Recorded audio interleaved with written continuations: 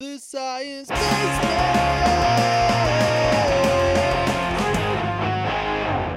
Hello! Hello and welcome to the Science Basement podcast. And today both Stephanie and our guest are eating cookies. In case you hear a munch. So let's go straight to our guest who is eating cookies. This time we are finally talking about our star, the sun. And our guest is Diana Morosan, who is a postdoctoral researcher at the University of Helsinki in the space physics team. Welcome, Diana. Welcome. Thank you. Thanks, Erica. Thanks, Stephanie. So what you do is to look at the sun at a specific wavelength, or anyway at a certain band, which is radio. Yes. So my research involves basically pointing big radio telescopes at the sun and then getting images of what happens in radio on the sun, similar to the way we see by eye in visible light, but instead of looking at visible light, we look at the radio part. And the radio part, what's the difference between radio waves compared to visible waves? So first of all, with visible light, what we see a clearly well-defined ball in the sky. That's bright, everyone can see that, but don't look directly at the sun, ever. And in radio, it's a little bit different because radio wavelengths are much, much larger. So all the sizes of little structures on the sun are obviously also a lot larger. And what the sun looks like in the sky on radio is basically a big, giant blob of undefined little brightnesses here and there. And the telescopes that you're using to look at the sun, are they on Earth or are they in space? On Earth. Sadly, they'd be too expensive to go to space. But also because I guess that the radio wavelengths are not absorbed that much by our atmosphere. So basically, a solar telescope that looks in radio on Earth is kind of efficient anyway. Yes, there are problems though because of the atmosphere. So if you had telescopes on the moon, for example, we would be able to observe a lot more accurately. But because we are hiding behind our atmosphere, at certain frequencies, the waves won't go at all, won't go through at all. So we obviously need to observe them from space. And at the frequencies I would look at from the ground, sometimes when the atmosphere is really turbulent because of a big solar storm or a big eruption, then we can't really make that accurate images of what's happening in radio on the sun. But most of the times it works okay. So that's our next goal, to start using the moon as a lab to put all our telescopes in there. Oh yeah, nowadays a lot of telescopes are like on tropical islands. Like on Hawaii, there are a lot of telescopes. On the Canarian Islands, there are a lot of telescopes. The next island for telescope should be the moon. The next island. Yes, island. A planetary island. I want to move to a tropical island first before I move to the moon. What you look in particular with this radio telescope is solar eruptions, right? Yes. Can you talk a bit about solar eruptions? Well, so our sun, even though in visible light it looks very boring, it basically looks like a yellow ball in the sky and sometimes little dark spots on it, which are called sunspots. At other wavelengths, the sun is actually surprisingly active. On top of the sunspots, we have regions that are very, very active in the solar atmosphere, and these regions are called active regions, and the solar atmosphere is called the corona, the solar corona. And in this solar corona, we have most of the activity on the sun, which we can't see with invisible light. And we have to look at other wavelengths, for example, ultraviolet wavelengths, that show us all the heated material in the sun that gets thrown away by all these eruptions. And in radio, what I particularly look at very, very fast particles, so particles that travel at speeds very close to the speed of light, and they travel away from the sun and they produce this radio emission. So these particles are produced during these massive eruptions on the sun, but also during really small eruptions like tiny jets on the sun, for example, not necessarily big solar flares. And we're receiving that, right? When you have this solar wind and it interacts with our magnetic field in the Earth. At Earth, there's also some radio phenomena occurring when the solar wind interacts with the magnetosphere or with our atmosphere even. But these radio bursts from the sun, they come directly from the sun. So we see these signatures of these really fast particles directly on the sun before the solar even interacts with the Earth's magnetosphere or atmosphere or anything like that. And what does the data you work on look like? So the data I work on initially, when you just get your data from the telescope, is just a text file with a lot of numbers. Mm-hmm. A lot of numbers. But after a lot of processing and using some nice programs written by scientists to this data can either be turned into an image or what we use very frequently is something called a dynamic spectrum, which are basically different radio frequencies, so different channels, just like the way you would tune your radio. You go from one channel to the next channel. That's basically moving through frequencies. We do the same with the sun. We look at different channels over time. And through time, sometimes we see a burst, a radio burst, and that corresponds to activity on the sun. And why are these important? So why are you looking at them? Well, there's many aspects that makes these important. So first of all, studying solar eruptions is very important for what we call space weather. So as I mentioned, these particles are very, very fast, and they're charged particles, and if they travel at speeds comparable to the speed of light. We have a lot of technology in space, and sometimes the eruptions on the sun can actually have a trajectory that comes towards the Earth.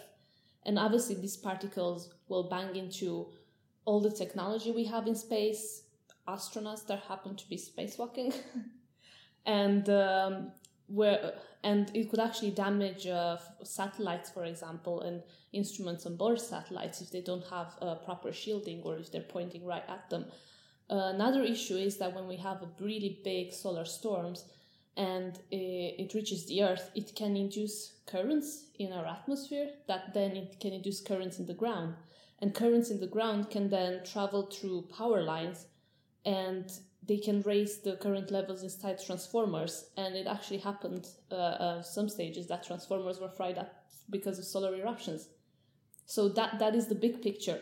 But the small picture, the things I look at is because all these eruptions are now well understood, and it is very important to study the sun and what's happening on the sun to be able to predict these eruptions, predict all these energetic particles, and in some way be able to forecast them and forecast all the properties of a solar eruption that would make it easier for us to cope with an Earth-directed event. Mm-hmm. How about, can I ask something about these shields that you're talking about in the instruments? Are they efficient? Do you know about that? I'm not sure. For example, if you have like an incoming solar storm, you could point your telescopes away. So for example, telescopes have cameras, and some of them are monitoring the sun, and in those cameras you can actually see the particles hitting the detectors. So if you had sensitive instrument like that, you could either turn it off or point it away by maneuvering the telescope. While what's happening is we've actually Parker Solar Probe, which is being sent directly at the sun, that has a heat shield to protect it from radiation and incoming particles as well. So similar technology could probably be implemented for future telescope if there is a likelihood of really bad events happening, for example, that will affect the satellites. And also there is a degradation of the instruments on board satellites over time. So the more they're hit by these particles, in time they're more likely to just slowly degrade and not produce accurate readings or things like that. And now let's go one sec back from space to Earth. There is one telescope in particular that you're using, which is called LOFAR, right? Yes. Do you want to say something about it? LOFAR is it's a new telescope that instead of consisting of giant dish, like the dishes you put on the house roof to see all the nice TV channels. So instead of being made up of dishes, like something like that, it's made up of a lot of antennas. So there's a lot of antennas distributed mainly in the Netherlands, where the core is, and also in Europe, throughout Europe, from all the way from Ireland to Poland, and they're all connected. So that is a lot of cable connecting all those antennas. And what LOFAR does, it combines all these antennas into a huge telescope. So the number of antennas and the distance between antennas is the equivalent of making a big giant dish that's pointed in the sky, and it observes the sun and also other astronomical objects. So basically, it's one big telescope as big as like half of Europe. Yes. Wow. That's so cool. Are these solar flares, how can I say it, like, is there a pattern or are they just sporadically random? And why would they be? Okay, so the sun actually has an 11-year solar cycle from which it goes to from periods of low activity to high activity. And we call the low activity solar minimum and then high activity solar maximum.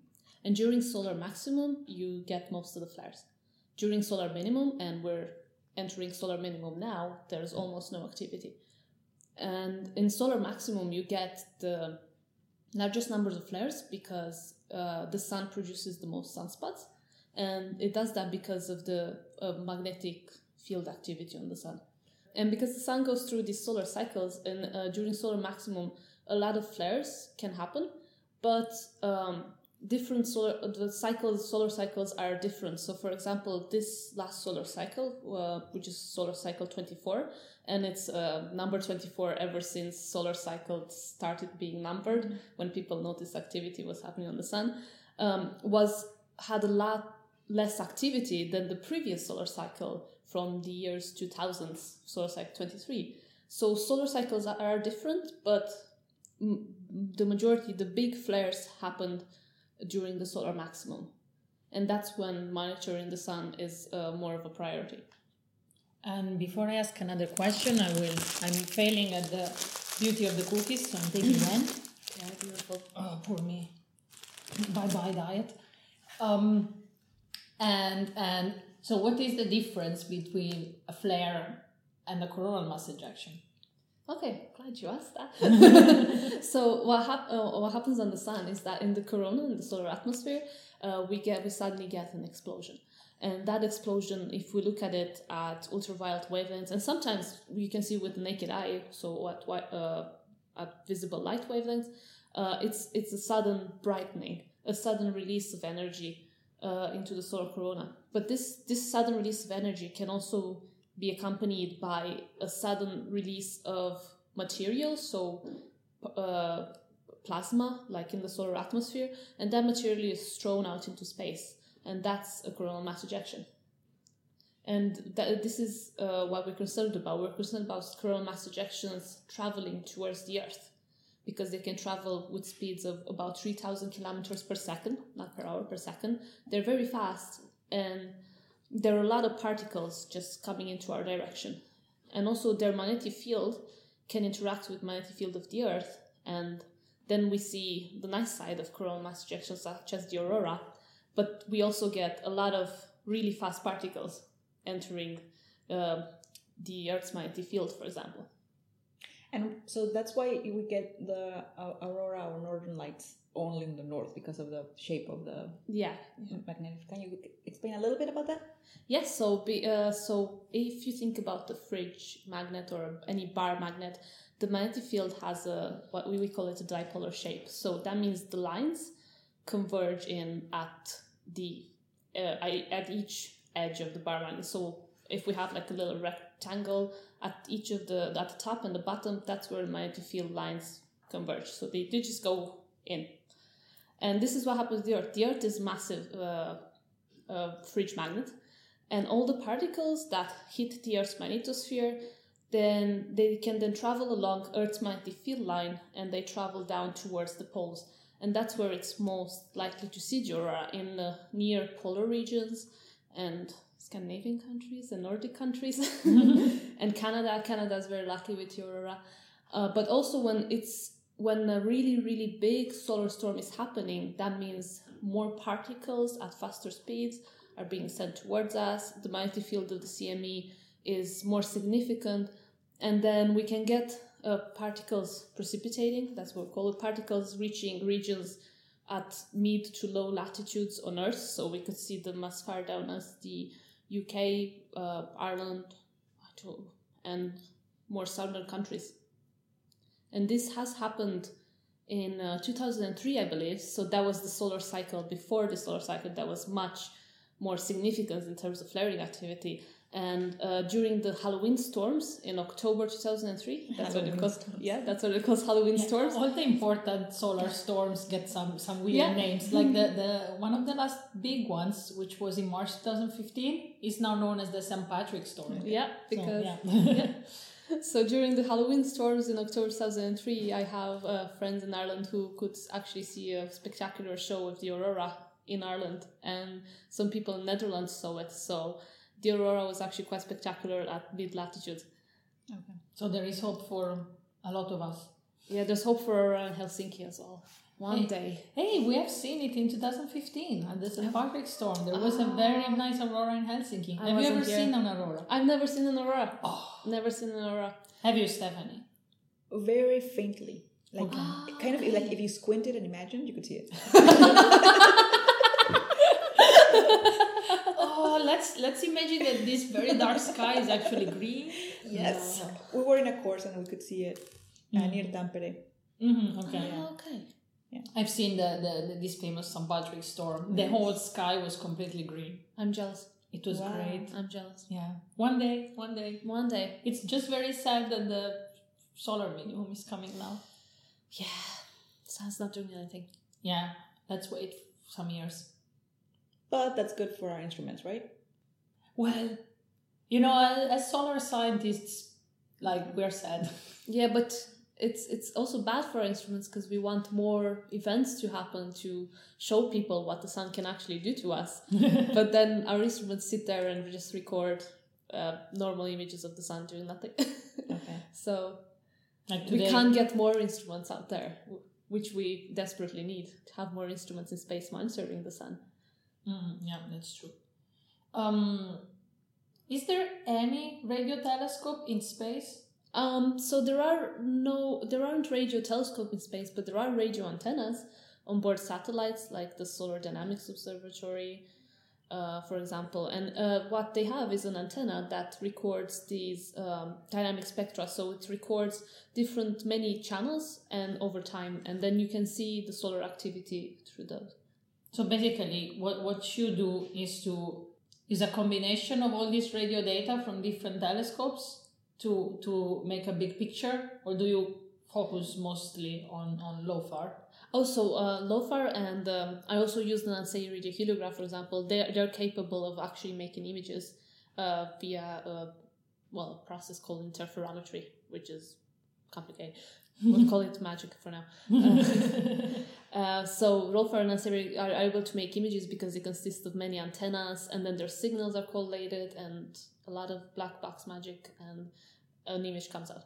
But when you have a single antenna, you just record a signal at some frequency. For example, like your radio antenna, you can receive signal at frequencies in the FM band, which is a really short frequency range, but it's tuned to that particular band. In space, you can increase your frequency range, or on Earth, and record over many, many frequencies.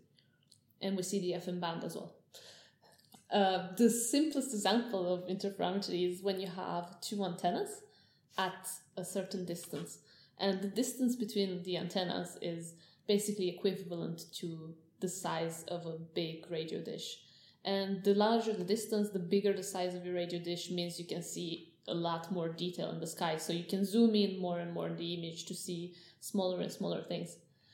So when you have two antennas, if you have radio waves coming from the sky, and they're coming at an angle, so they're not coming from straight up, they're coming from a source at an angle somewhere in the sky. Then one of the antennas sees one particular radio wave at an earlier time than the other antenna, and that means there's a delay in the signal. And that delay in the signal is a measure of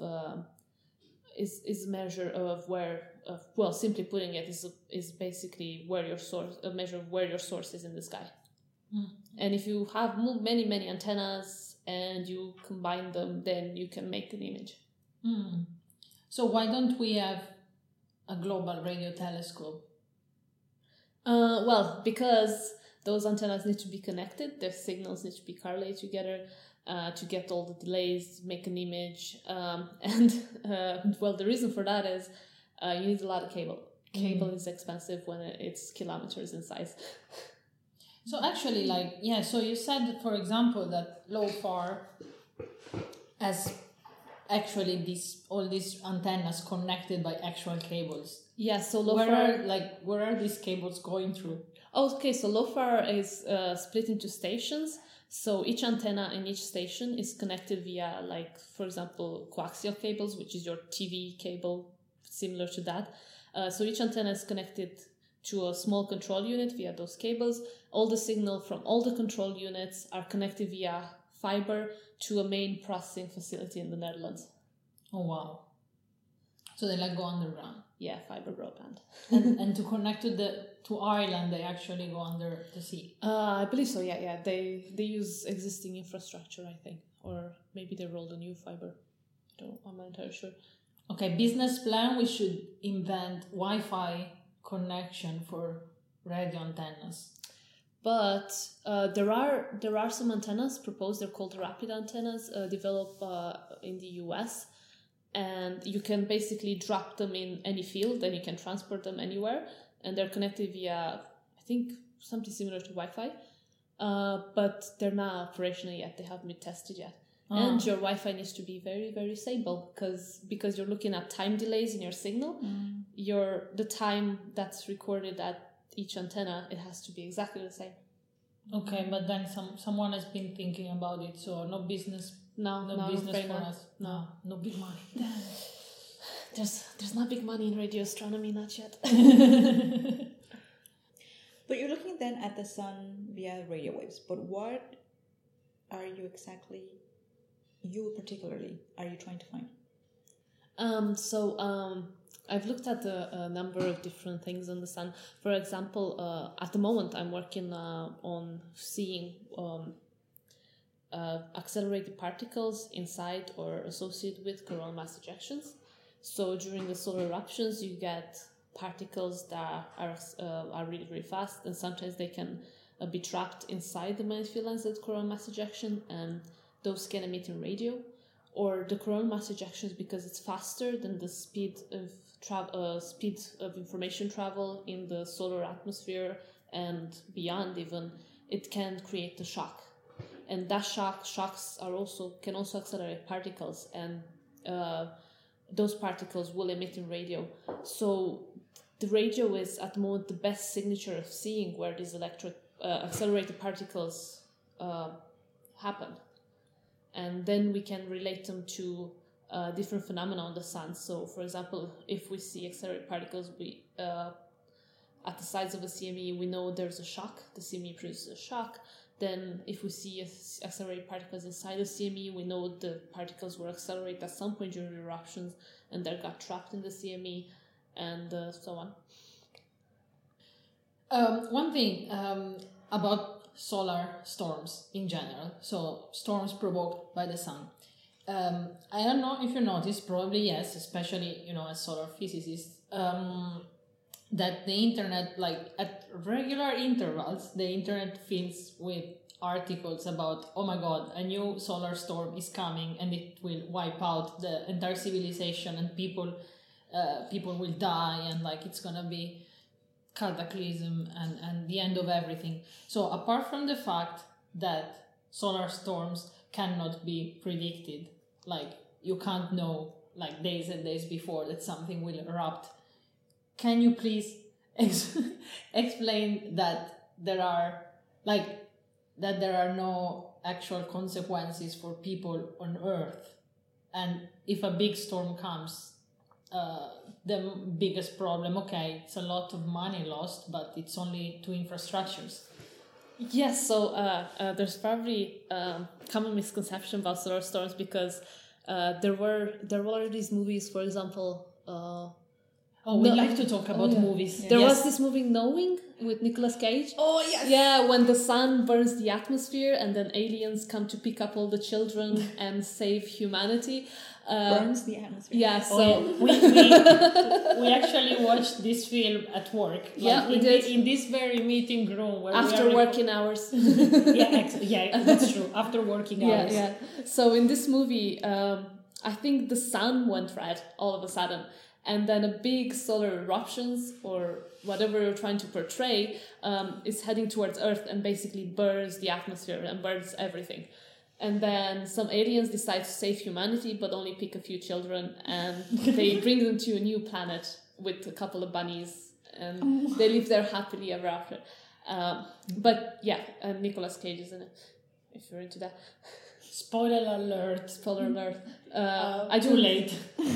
Well, that is the overall plot of the movie, But you still watch it to see how it burns and how they rescue them. But it's in the trailers as well, so it's not like I spoiled it. Oh, okay. Yeah. So that's not what actually happens. What happens is we get, even for a massive event, we get the big CME. It hits the Earth. The first thing it does, it hits the satellite. Energetic particles hit the satellites. The worst that can happen there is satellites are damaged, instruments on satellites are damaged, and the GPS signal will not be as accurate, so we won't be able to use our maps but that would also be, for example, GPS signal is important for other bigger things like trains that rely on GPS.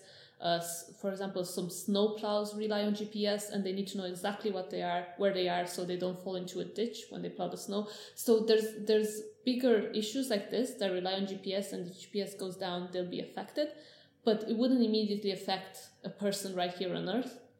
When this CME interacts with the magnetosphere and particles travel down along the poles, there is some radiation, obviously radiation around the poles, but then, for example, if you have flights directed over the poles, you could divert those. And we were not sure if the amount of radiation is too severe to people, for example. The worst part would be is if, so the way the CME hits the Earth and then induces currents in the atmosphere, which then induces currents in the ground, if the current is high enough, the worst case scenario is that we will be left without electricity for a few days. And that would happen to the most northern latitudes. For example, in the 1980s in Quebec in Canada, I think, some transformers were burned. Transformers are very, very expensive, and they were without electricity there for a few days. And it costs a lot of money, but it wouldn't kill a person instantly the moment it reaches the Earth. It would damage infrastructure and damage technology, and people won't have Facebook probably or Instagram, which could be damaging for some people. But it wouldn't damage a person, as in particles travel to a person and person suddenly dies. They may die because of lack of Instagram, but not directly because of the scleral mass ejection coming from the sun. And obviously, like losing a transformer, that's a lot of money lost. It's a lot of money lost, and replacing it, and it will take a while. And that's why it's important to constantly monitor the sun. It is. Electricity is a luxury. We don't know we have. We have it, but we don't appreciate it enough. So if you're suddenly left without electricity, especially the northern latitudes, then there's no heating, no lighting, no nothing. Yeah. Zombie land. But then, so you can't predict it that much in advance, but how close in advance can you predict it? Yeah, that's a good question. At the moment, when a big sunspots show up on the sun, then we get a really big, complicated active region. There are people monitoring it. So we have space weather forecasters, we have normal weather forecasters, and space weather forecasters. So for example, the Space Weather Prediction Center at NOAA in the US, and then we have the Met Office in the UK. They constantly monitor space weather, and if an eruption happens and a CME has an Earth-directed trajectory, they can predict it 1 or 2 days in advance. And then they issue warnings and they write reports on this. But so far, no big event has happened. And these really big events that could have potentially impact are 1 in 100 years. So they're not very likely at all. Oh, and some years ago, there was one of these big events that might have come to Earth, but it just glanced. Yeah, right? it just missed us. Yeah. Were we lucky or not? It's not about being lucky. This event, solar eruptions happen no matter what we do. We just have to keep monitoring and be aware that they could pose a risk, but it wouldn't be an apocalyptic risk, for example. It's not a doomsday scenario, but it would cause a lot of damage. But on the other side, think about all the beautiful northern lights. Yeah. So actually predicting a huge coronal mass ejection and being able to turn off all the satellites and the power grids, and on the other side being able to see beautiful northern lights through most of the globe. That would be awesome. You don't need electricity because you'll have the northern lights lighting everything up. So Steph is thinking. What are you thinking about? No, I was thinking about like the radiation that we get from there. So in space, astronauts, if a big solar storm was to hit the Earth, astronauts would have to hide into shielded enclosures, so they're not hit by too much radiation. Same with flights flying over the poles. But there's always incoming radiation in space and over the poles, so you always have to monitor the amount of radiation you receive. It's just that during big solar storms, there's an increased amount of radiation, so take precautionary measure not to be in the way of it. Okay, and on this note, let's have a little break from the hardcore science, and let's play Cytagory. Cytagory. Yes, and girls, you're still eating cookies. Stephanie has to explain the categories for today, but she's eating a cookie. So the Cytagory game, we have 5 categories, and we have 2 minutes to answer it after we generate a random letter. So to answer it, we use that random letter to start with, and our categories are: number 1, solar telescopes; 2, stuff that emits in radio; 3, things that explode in the universe; discoveries that can go in Nature, and Nature, the Nature Journal; and 5th, benefits of having your dog in the office, and that's because our guest and myself love dogs. That's great. So you, Stephanie, will help with the dog category, and then we'll help with the solar telescopes category. We can be very helpful, Diana, don't worry. Yeah. I'm setting the timer now, and yes, and you have to generate the letter, so please click on the bowl. D. Okay, like that's a nice... Yeah, D like Diana. Yeah. Okay, so let's start in 3, 2, 1 now. Benefits of having your dog in the office. Diana is happy. Yes, that's a good one. Yeah. Can they all start with Diana? Stuff that Discoveries that can go in Nature, Diana's research.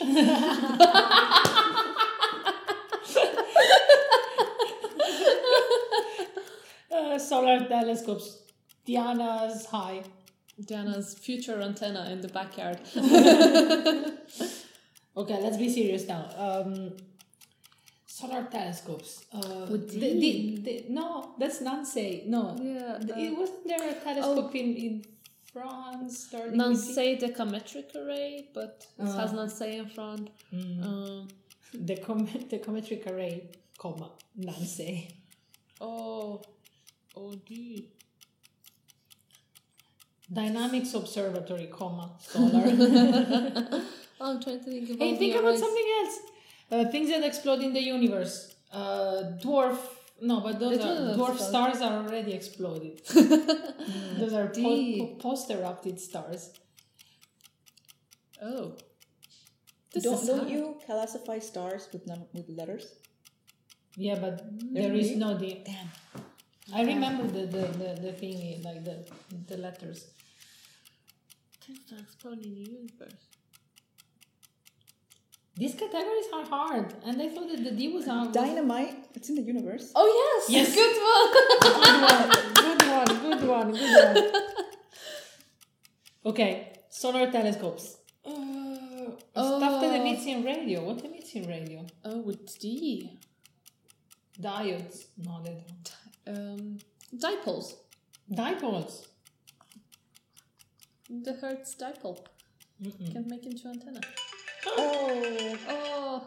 Well, we like up to like 10 seconds to the end, we were with only one answer out of 3, so we recovered slightly.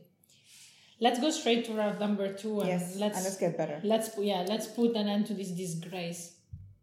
Dun-dun-dun-dun-dun. Oh.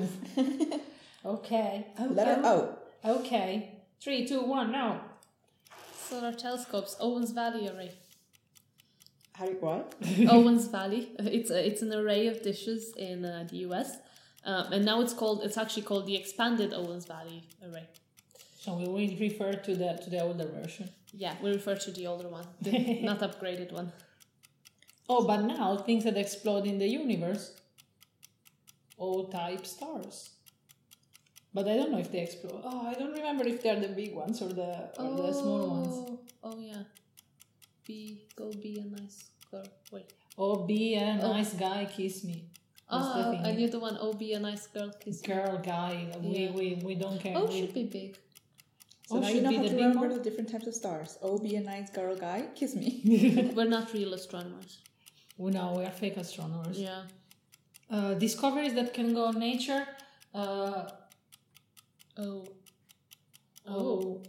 Benefit of having your dog in the office. Overall happiness. Yes. Or well-being. Everything. Happiness. Things that explode in the universe. We said the O-type star. We can't be sure that it's true, but we are not real astronomers, so full disclosure, we are not responsible for what we are saying. No, we are, of course, because we're scientists. What is this? But not real astronomers. Not real astronomers. Discoveries can go in nature. No.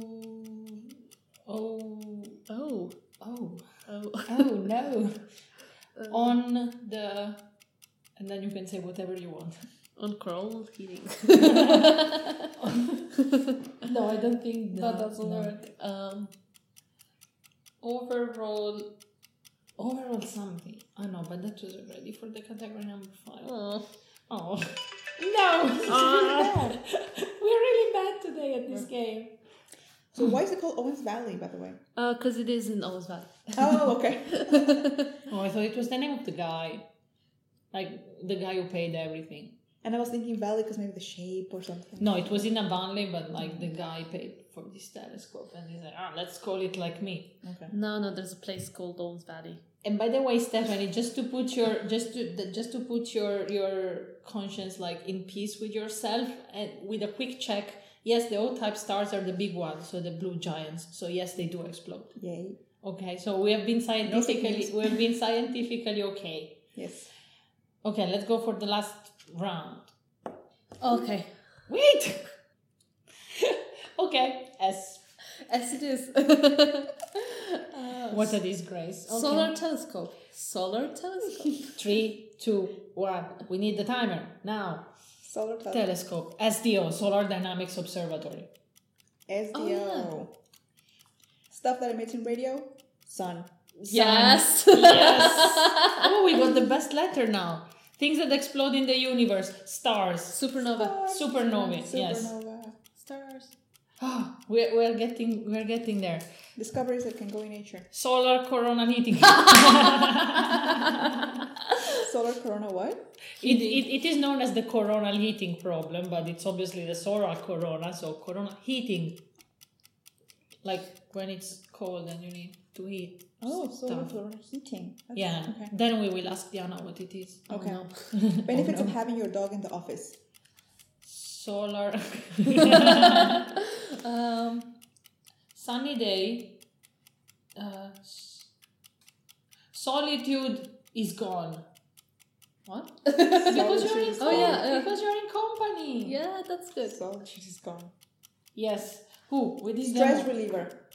Yes. Oh, Stress reliever. It actually, I think there's a study that shows if you pet your dog, it releases.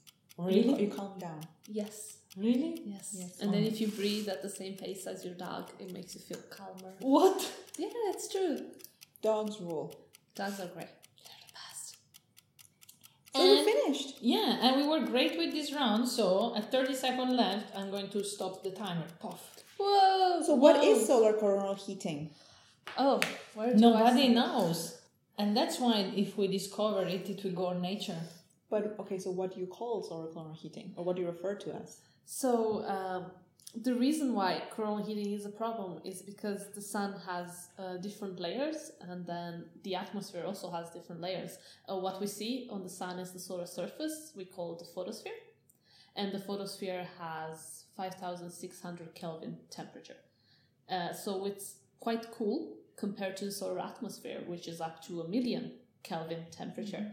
And it's still unknown. There are many theories, but there's a lot of arguments over them. It's still unknown what exactly heats up the corona. It's believed it has something to do with the fact that the sun has magnetic activity and has solar cycles, and there are little processes in the corona, like possibly little solar flares or different waves that interact, and they hit the corona from a few thousand degrees Kelvin to millions of degrees Kelvin. But that's a crazy amount of difference. Yes, it is. and nobody knows still. Nobody's sure. So this is one of these kind of problems that if you make a conference about it and put a bunch of people in the same room, they will just argue. Yes, they will fight. They'll probably fight. There'll be fist fights. That'd be fancy. I want to see that. Wow. We should organize a conference about coronal heating. Oh, definitely. Hosted here at University of Helsinki. Yeah, it's gonna be great. Wow, that's very interesting. Well, the sun is a giant plasma ball, and there's so much plasma in the solar atmosphere. There's so many plasma processes happening that we don't really know. We don't really know which plasma processes actually hit the corona. Okay. Yeah, that would definitely go in Nature. Now I understand. Oh, yeah. That would be a big Nature result. It would be all over news. And maybe even a Nobel Prize. Yeah, For could be a Diana. Nobel Prize. Yay! Solving the coronal heating. That's me. Good. We would need another physicist Nobel Prize female winner, like we just had. Yes. Yeah. But hopefully this problem will be solved in the future with new generations of telescopes that can see probably more in detail. Yes and no. So there are different theories, and a lot of these theories are based on simulations of what could possibly happen. And future telescopes, if we would need something that could zoom in on the sun a lot. At the moment, we can see the smallest scales we can see are about 700 kilometers on the surface of the sun, which is still quite high. It's very good for what we have, but for coronal heating, we have a lot of really small scale process heat in the sun, we wouldn't see them. So we could also, one way to do this is to observe any signatures of particles accelerated in radio or thermal signatures in radio, but then again you need a very, very sensitive telescope, which we still don't have, or maybe we already have it, but we don't know what to look for. And so there's a lot of, we need to take a lot of observations to try and distinguish between all the theories out there. Cool. Well, let's hope that the problem will be solved in the near future. Then we solve all the stars. Hopefully by you. Yay! That's a very interesting problem. But now we can go into the anecdotes. So thank you, Diana, so much for our spectacular solar talk. Yeah, I'm so happy that we interviewed my colleague and we talked Thank you. about the sun. Finally, it was about time. Yes. I mean, it's right there every single day and you never think about what it's doing. Yeah. But that's what you guys do. Yeah. We look at it every single Yeah. day. It's great. We are probably the category of people that see the sun the most in Finland, especially in the winter. That's funny. Especially in the winter when it's night the entire time. We see the sun every day anyway. Yeah. That's great. That's cool. But Erica, can you tell us a little bit about your anecdote? Yes. So it took a bit of time to think about what should I talk for this episode, but finally at the end, and actually very, very, very shortly before the episode, I finally got the idea of what to talk about, which is coming back to this question of solar storms, or like to the issue of solar storms. We're going to talk about the biggest solar storm ever recorded by humans, which is known as the Carrington event. So basically what happened, that was in 1859, and that's why we have some records. There were two amateur astronomers, both English, and their names were Richard Carrington and Richard Hodgson. How would you pronounce it? Hodgson. Actually, It's very hard. Hodgson, anyway. These two, the Richards, okay? We call them the Richards. They were looking at the sun. Not sure if I said the period, but that was between August 28th to September the 2nd, 1859. They were looking, and on the September 1st, they were looking at the sun and made the first ever observations of a solar flare independently. So they actually saw on the sun this very, very bright white light. They were looking at the sun in white light. And Carrington even made a drawing of how this flare was looking. And if I will find a nice picture, we can then link it in the description box. The flare that they both saw, but then the event got famous as the Carrington event. And now I know why, because it's impossible to pronounce Hodgson, but so hard anyway. So this Carrington event, for which Carrington saw the flare, was associated with a huge coronal mass ejection, which was very, very, very fast and very big. So normally a coronal mass ejection takes between 2 and 3 days to reach Earth. This one took only 17.6 hours to travel 150 million kilometers.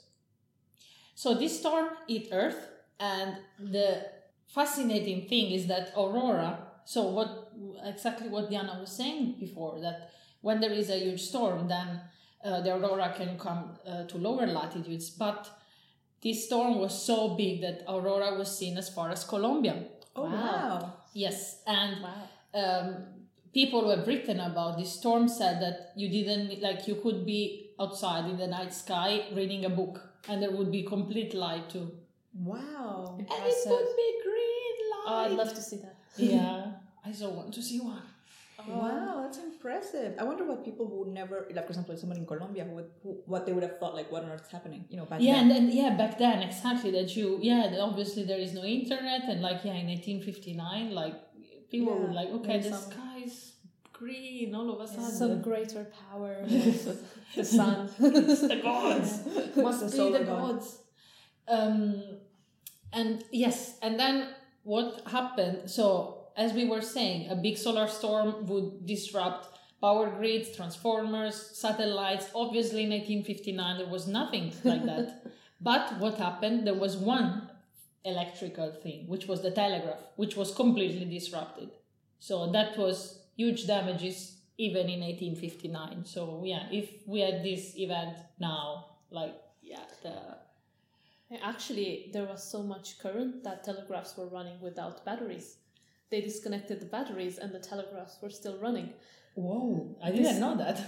This is I'm pretty sure it's from this Carrington event, but that's what happened. They disconnected batteries and they could still communicate via telegraphs, and saying that their batteries are off and they don't know what's happening, and it's still working. And there's actually there are the telegraphs messages are available online somewhere. There is documentation of that. Okay, so if we find that, we can also link that in the description box. That is very cool. And imagine all this, so if something like that would happen now, okay, we would have a lot of problems, a huge loss of money, but we can totally explain what has happened. Exactly. Imagine in 1859 that the telegraph was off, auroras were everywhere, and nobody could understand what was going on. Yeah. That must have been very scary. So that was the anecdote for today, but now we know that if something like that happens today, as Diana told us, Not today, solar minimum. okay, Maybe in a today. few years. If something like that happens in a few years, as Diana has told us, we will have a lot of problems to satellites and power grids and no Instagram. But we'll have aurora and we'll still be alive. Yes. Contrary to movies. about this strength, I heard a couple of weeks ago, I don't know, maybe 2 months ago, that you have some sort of classification of the strength of the solar activity, and there was some like higher activity. There we have a lot of different classifications. So if we look directly on the sun and classify solar flares, we have a classification that goes A, B, C, M, and X. Oh yeah, that one. Yeah, where X is the strongest flare, so the biggest flare. X-class flare have potentially impacted the Earth if the CME accompanying that flare is Earth directed, because they're really big flares. And the Carrington event is believed to be an X40 event, Something like that. It's believed to be an in this past solar cycle, the biggest flare was an X9, which was quite a nice, really pretty. I call it pretty because it's a nice eruption in the sun. It didn't come towards us or anything like that, but the biggest flare was an X9, where it's predicted that the Carrington event was something like an X40, which is very, very high, which we haven't observed before ever since the space era. We haven't observed that. And the scale is also logarithmic. So it's a very big flare. Oh yeah, that's true. I'm trying to Google what was that. Yeah, What X45 magnitude. Oh yes. Yeah, might have had an X45 magnitude. Yes. Okay. Yeah, and I don't know, the biggest flare that we observed during space era was an X17, or maybe there was an X20 something. Okay, so Diana, thank you very much. Oh, we're so... Thank you. Oops, sorry. I just forgot we're still recording. I was just... Stephanie liked the conversation so much that she forgot we were recording. I forgot. Oh, so interesting. The sound is so interesting. I was saying that, Diana, thank you very much. Thank you. for being with us. Have a very sunny day, even if it's cloudy. Yes, and safe dreams, everyone. And no big solar storms predicted for the next few years. So And don't panic even if one happens. yeah, if one happens, don't. It's all fine. Thank you very much. See you in next time. 2 weeks. Bye. Bye. The Science Basement.